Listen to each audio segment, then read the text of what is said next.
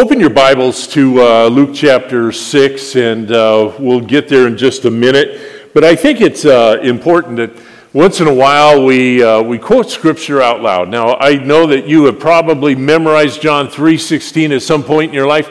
It is one of those verses, I think, if you memorize any verse in the Bible, it's probably John 3:16. I like John 3:16 because it encapsulates the whole gospel in one verse of Scripture. We like to quote it out loud once in a while because I think it's good for us to number one, pull that out of our memory wherever it may be lurking and hear ourselves talk about Scripture. But one of the reasons I think it's important and why John 3:16 is important is because it contains as I said, the center of the gospel. I mean, it takes all of the Bible, condenses it in really one verse of Scripture. And there is a key in there, and that is that God gives, okay? And what causes him to give is that he loves us. When we love, we give. Amen? We've been talking about forgiveness. When we love other people, we forgive them. That's part of giving. We're going to talk about a lot of different ways that we give today, including forgiveness. It can change our lives. But before we get too far down the line, John 3:16, I wonder if you just say it out loud with me. I'll take the lead on it, but you catch up. Say it with me. For God so loved the world that he gave his only begotten Son, that whosoever believes in him should not perish, but have everlasting life. Okay.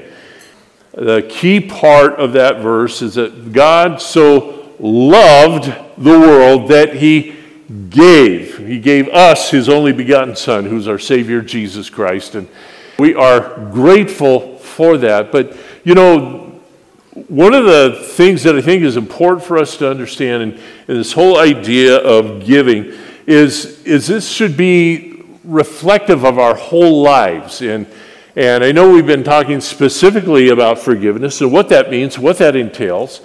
But it is a time and a lifespan of how we give.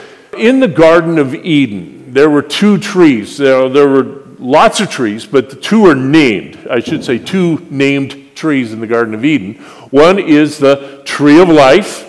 You may know the other one. It is the tree of the knowledge of good and evil, okay?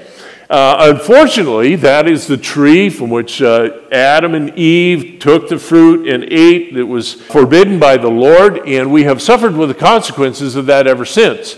We have a tendency to want to live under the tree of the knowledge of good and evil, but the problem with that is that good, the things that we think are good, they become evil. And you ever have good intentions that ended up badly? You just meant to do something good and it turned out not the way that you wanted to. That's kind of the way the tree of the knowledge of good and evil works. We intend good, but it becomes evil. And this isn't a sermon about that per se, but I just want to give some background. On the other hand, the tree of life gives life. And that's the tree that we need to live under. It's entirely a different way of living, different way of thinking. We've been talking a lot about the Sermon on the Mount. Pastor Scott preached on that just a few weeks ago, and we've been kind of referencing parts of the Sermon on the Mount ever since. One of the things that, if you are reading that, heard testimony, somebody took up the challenge to read Matthew 5, 6, and 7 each week, reading the Sermon on the Mount, is that you'll recognize that it really turns our way of life on its head. The things that are natural to us in terms of how we naturally respond to situations, retaliation and paybacks and vengeance and all of those things, well, Jesus absolutely upends that. If we are to live as the kingdom of God is spelled out to us, as Jesus is speaking about that in the Sermon on the Mount, it's not something that we naturally gravitate to. And so it's leaving, our tendency to live under the tree of the knowledge of good and evil and living under the tree of life. And a part of that is just giving in many different ways. And of all the topics pastors may choose to speak on, there are some that are harder to talk about than others. Love is an easy topic. We can talk about love all day long. Nobody disagrees with love. It's a wonderful thing. Grace is an easy topic. We love grace. Thank you, God, for giving us grace in our lives. Encouragement's an easy topic to talk about. Everybody loves to be encouraged. But giving, not as easy to talk about. Everybody kind of sits on their wallet a little harder, right? And I just want to just give everybody some assurance here. We already received the offering, okay? So we're not going to receive another offering or anything like that. But we want to talk about giving, different ways that we give. And certainly giving of our money is one that we hear and practice a lot. But there are so many ways to give. When you think about the word forgiveness, which we've been talking about, it is a form of giving. Okay? It is a form of giving. It's right in the word itself, forgive. Forgiving is a difficult topic for us. We're a little afraid to forgive sometimes. We're, afraid that if we forgive somebody that they'll get off scot-free and we'll be disadvantaged some way. But forgiveness is a form of giving, and why I think it sets us a little bit on edge. So we should talk about this and just see what God's Word would speak to us in our sometimes difficulty of practicing forgiving. Our ability to forgive, I believe, sets the tone of our lives. The giving in general, if we have a difficult time forgiving people that have hurt us, I think it kind of speaks to our whole ability to give in the first place. And if you want to experience wholeness, we have to be people who give. We have to be people who really act more as a conduit of God's blessings and resources and all the advantages and favor that God gives us. And give those as we receive them. We've all heard the saying all of our lives, I'm sure, is that you can't outgive God. How many have heard that statement before? You can't outgive God. And the truth of the matter is that God has much more to give us than we can receive. And the supply will never dry up. If we were better givers, we could receive more of what God has for us. We want to practice every form of giving that we can avail ourselves to. Luke chapter 6, and that's, I think, where I directed you a moment ago. Luke chapter 6, verse 38, is great scripture on giving. And I don't want you to write this off. I don't want you to think I'm speaking this prosperity sermon. Although, let me say this. I don't apologize for the word prosperity, okay? I don't apologize for saying that this is a prosperity verse. I will say is that the word prosperity sometimes, I think, has been abused, all right? But I believe that God wants to prosper us. I make no apology about that at all. I believe it is in God's heart that He wants to prosper us. It's like my children, my children have been replaced by their children, my grandchildren. I want them to prosper, right? I want them to prosper. I want them to have every advantage. I want them to live happy and whole lives. And it's not because, I'm perfect. It's because, that God has given us the ability to add to their lives in such a way, and it's a delight. Luke chapter 6, verse 38 is Jesus' own words to us, okay? So if we have a problem with this idea, we got to take it to Jesus, because this is what he's speaking to us. He says, "Give, and it will be given to you. Good measure, pressed down, shaken together, and running over will be put into your bosom. For with the same measure that you use," this is key, "for with the same measure that you used, it will be measured back to you."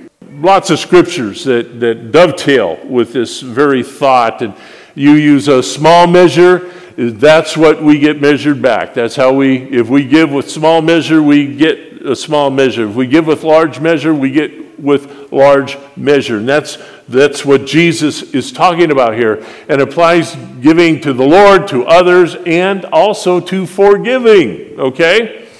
If we find it hard to forgive, it will be hard for us to receive forgiveness. I think we want to be forgiven. If we do something that we are in the wrong about, I think we would really love to receive forgiveness. And we really hold the key to that as we forgive, we will be forgiven. And with the measure that we forgive, our forgiveness will be measured back to us.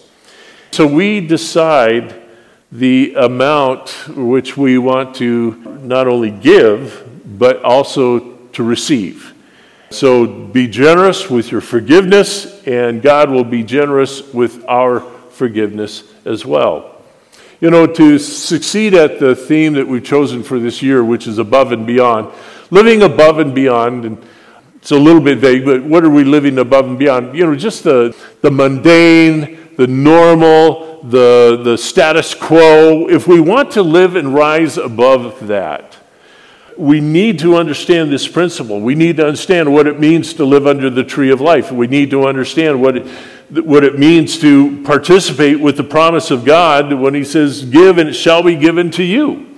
We have to do a better job at forgiveness, forgiving. Everything about our faith, and especially when it comes to forgiveness, is either validated or invalidated by our willingness and readiness to forgive.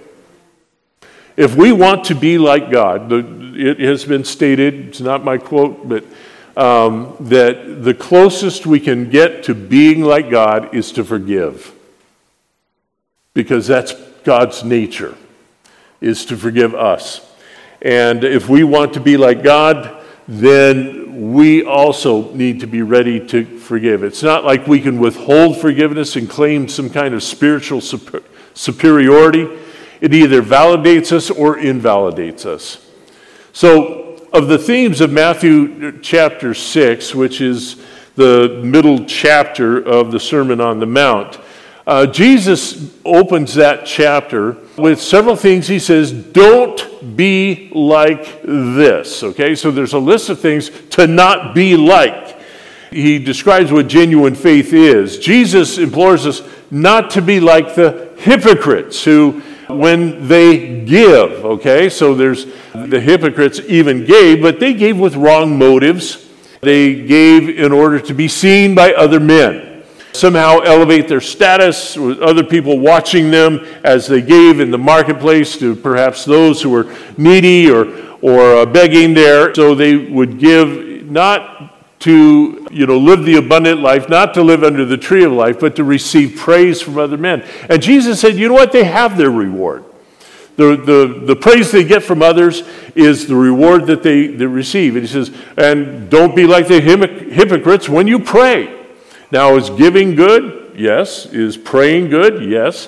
But Jesus, again, speaking to the motive of the heart here, he says, when you pray, don't be like the hypocrites who kind of make these long prayers in the marketplace where they can be seen and heard by others. He says, when you pray, that you go to your closet of prayer, and there God will meet you and speak to you in your prayer. And it's not for display. It's not for somehow garnering others' praise over what we do. And he says, when you fast, don't be like the hypocrites.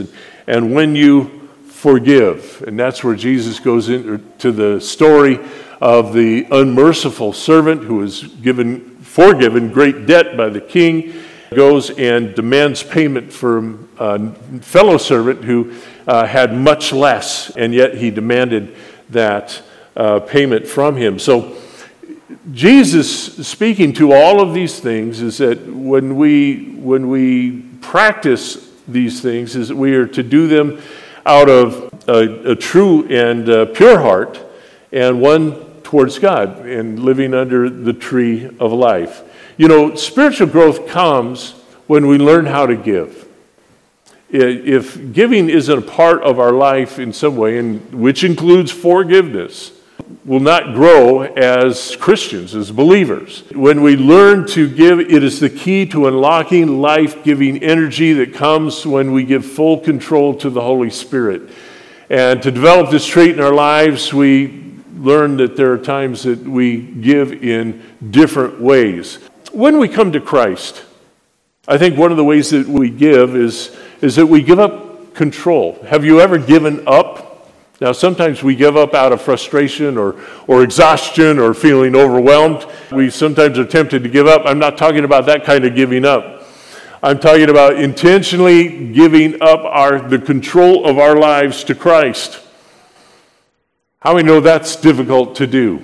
All right? There's been all kinds of, fears over the years, that somehow if we give up our control of our lives to Jesus, that he's going to send us to Africa or something like that, right? Now, I don't know why Africa is such a terrible place or fearful place for us to be sent. But, I believe this. If God sent us to Africa, it would be the place where I believe that we would thrive and we would find purpose and wholeness in our lives, because Jesus would send us there with the purpose he would direct our lives with, and we would find that kind of fulfillment in doing this. Giving up, not in resignation, not in abandonment to despair, but in a surrender of self-righteousness. We give up our right to be right. Is that hard? Is that hard? When I'm asking the question, I'm really asking that question to myself, because the answer is yes. Yes, it's hard. It's hard to give up the right to be right. We give up our demand for fairness. If we demand fairness in life, we will always be disappointed, okay? I preached a message. In fact, it's a great message on fairness and justice. If you haven't heard that, let me just give you a couple little synopsis of that. And I may make you mad, but that's okay. I've got too many friends. I need to lose a few. All right. What does it mean, to say that we're not about fairness? Well, you know what? There is no standard for fairness. And that's why in the world that we live in right now, everybody is so angry. Why? Because everybody is demanding that things be fair. And when everybody demands that things be fair, you can be sure that no one will be happy, okay? There is no standard, there's no definition for fairness that works. Let me say this, and this part that might make you angry. God is not fair, okay?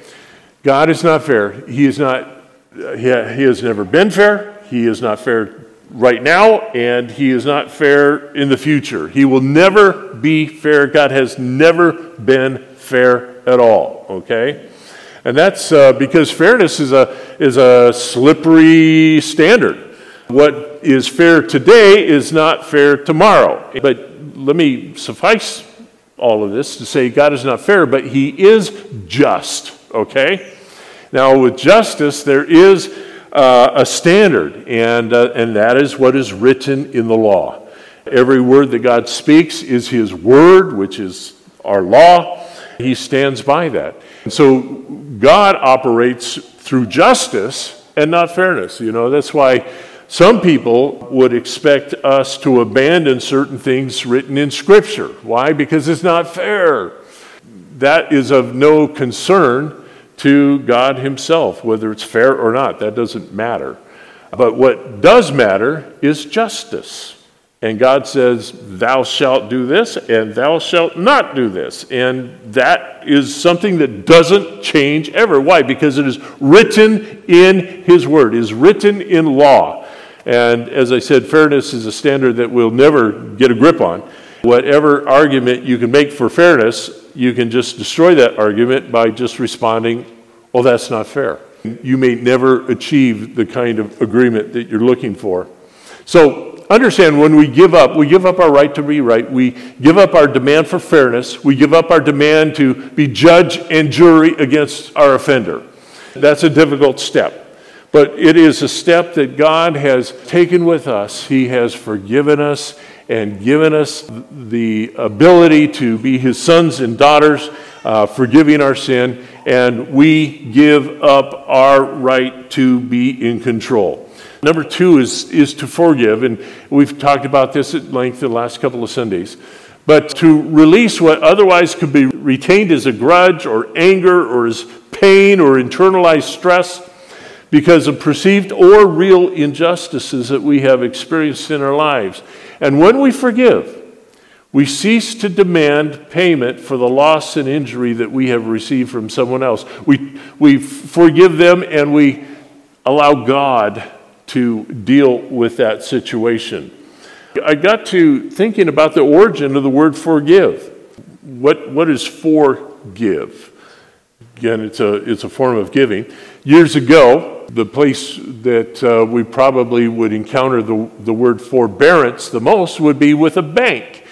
And if somehow we were late on a payment or somehow weren't able to make our obligations with a loan, the bank might offer forbearance to us. And what is that? It's like, okay, we know you didn't meet the standard. We know that you weren't able to make payment or full payment on your obligation to us, but we will give you forbearance. Okay? We'll forgive you that you didn't make your obligation. And that's called forbearance. And so what we are doing in forgiving, we are giving forbearance to another. Even though they may owe us, even though somehow there's a debt that they have towards us, we forgive or give forbearance when it is not possible for that debt to be satisfied. And when we do that, when we give forbearance, we release others from the debt to repay or repair or reimburse or reciprocate our forgiveness. It's over. Forgiveness is difficult at times because we might have a legitimate complaint against someone else. They have wronged us. And yet, if we hold on to that, we will find ourselves frustrated, angry, losing that tree of life. The demand for fairness and repayment, all of that comes out of the tree of the knowledge of good and evil. But to live under the tree of life is a totally different way of life. And we'll look at some scripture here in just a moment that will help us understand the emphasis that Jesus gives on forgiving others. Third way to give is to give over. Now, we can learn to place into the hands of Jesus matters which only his might, wisdom, and justice can sufficiently handle. When we realize, hey, this matter is too much for me. I need to give this over to God. I have forgiven it, and I am giving this over to Jesus to handle for me because it is more than I can adequately deal with. And, I think the difficulty with this sometimes is really a question of trust. Do we trust Jesus to do the right thing? Do we trust God that the outcome of our situation is going to be the right outcome, a just outcome? And sometimes we don't want to give over to God some of the things that we are dealing with because I think sometimes we doubt God's faithfulness and that we could trust him to handle our hurts or that somehow God isn't going to satisfy, our need for this, retribution or vengeance or any of those things. And I think that when we have trouble giving over our cares and desires to God, then we need to examine that question of trust. Do I trust God? Do I trust his word? Do I trust what he's asking me to do? Jesus invites us, to cast all our care upon him because he cares for us. Can we do that? Can we do that? Sometimes we carry it because we think that somehow we alone have the ability to get justice out of it.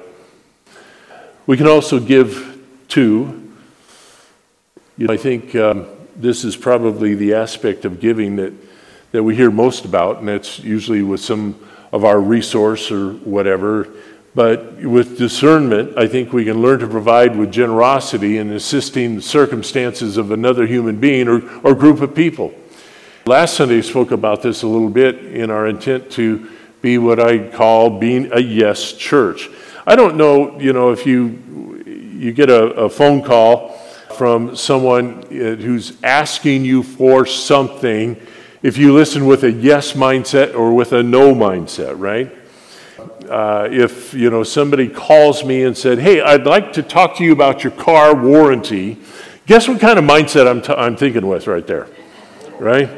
I'm thinking with a no mindset, no thank you.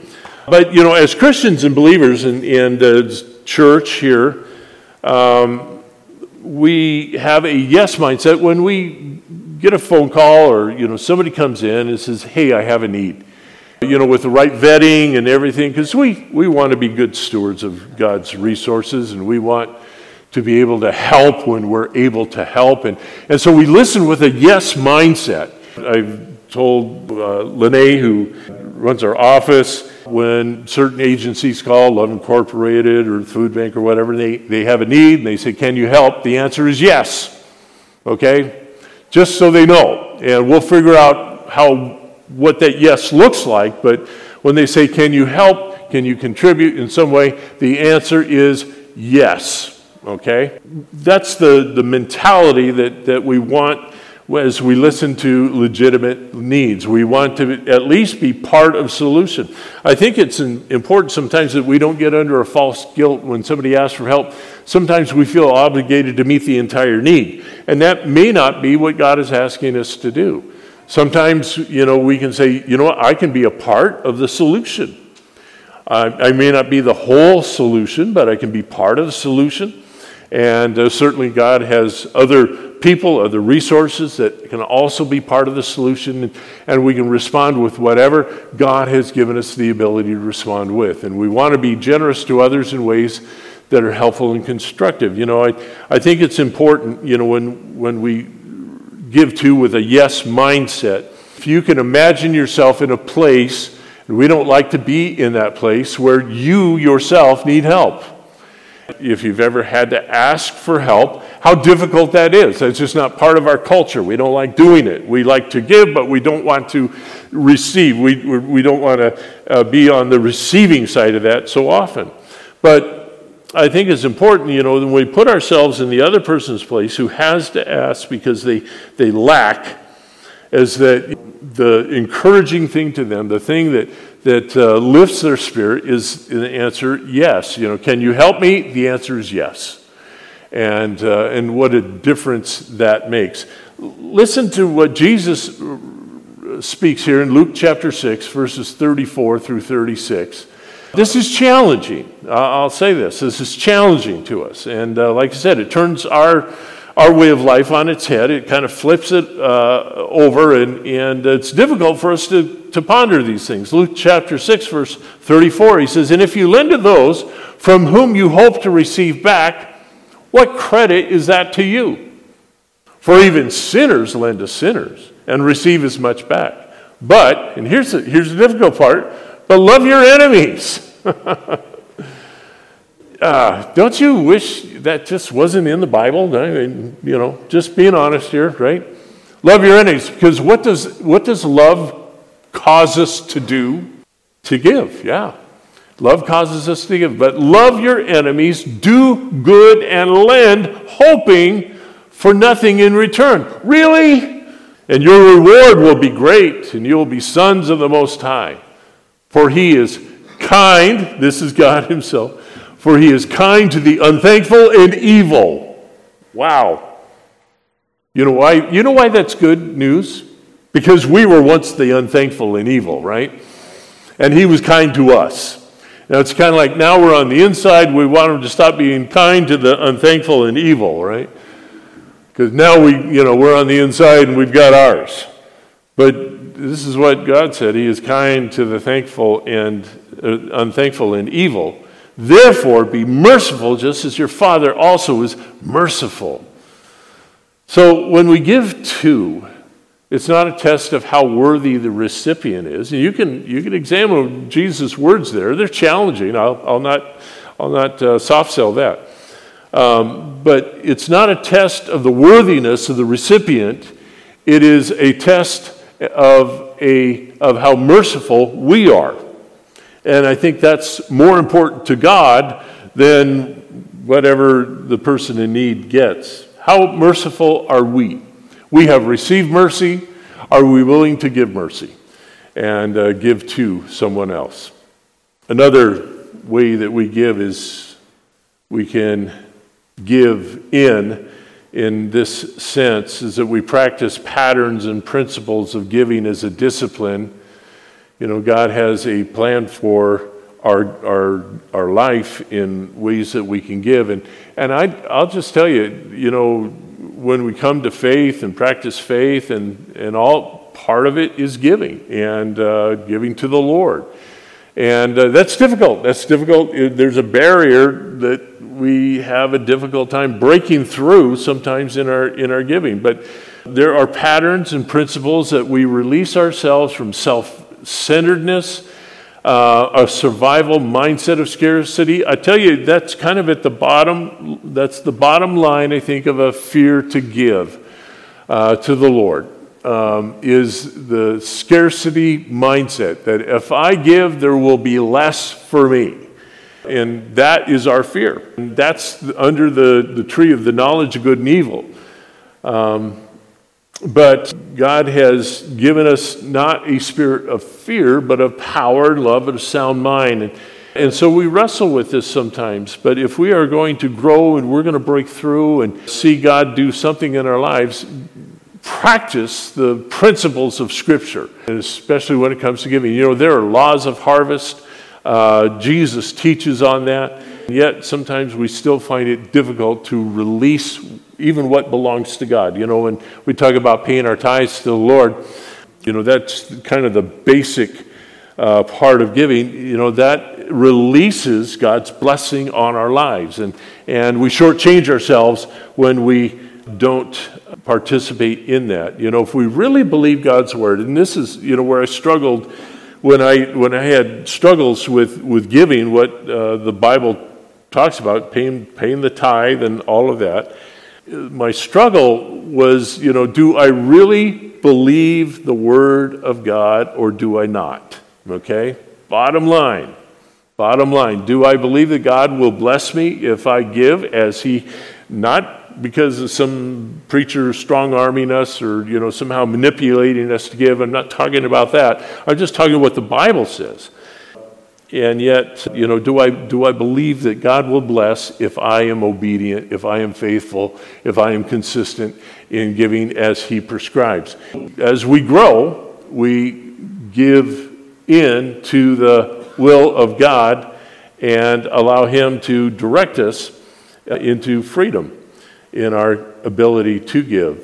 And then the final thought here, what comes to giving here, is that we should give wisely in every area of our life. When we trust God that he will provide and allow us not only to be sustained or survive, but to go above and beyond that, to prosper.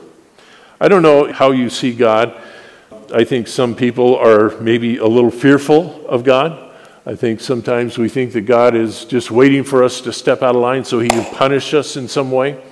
Some see God as maybe just sort of detached from our lives and behavior and, just kind of an anything goes, and it's, he gives us grace, so we really don't have to be careful about how we live or what we say or what we do. I think, that we need to understand that God allows us to make the choices, but his blessing is not one of our choices unless we choose to do it God's way.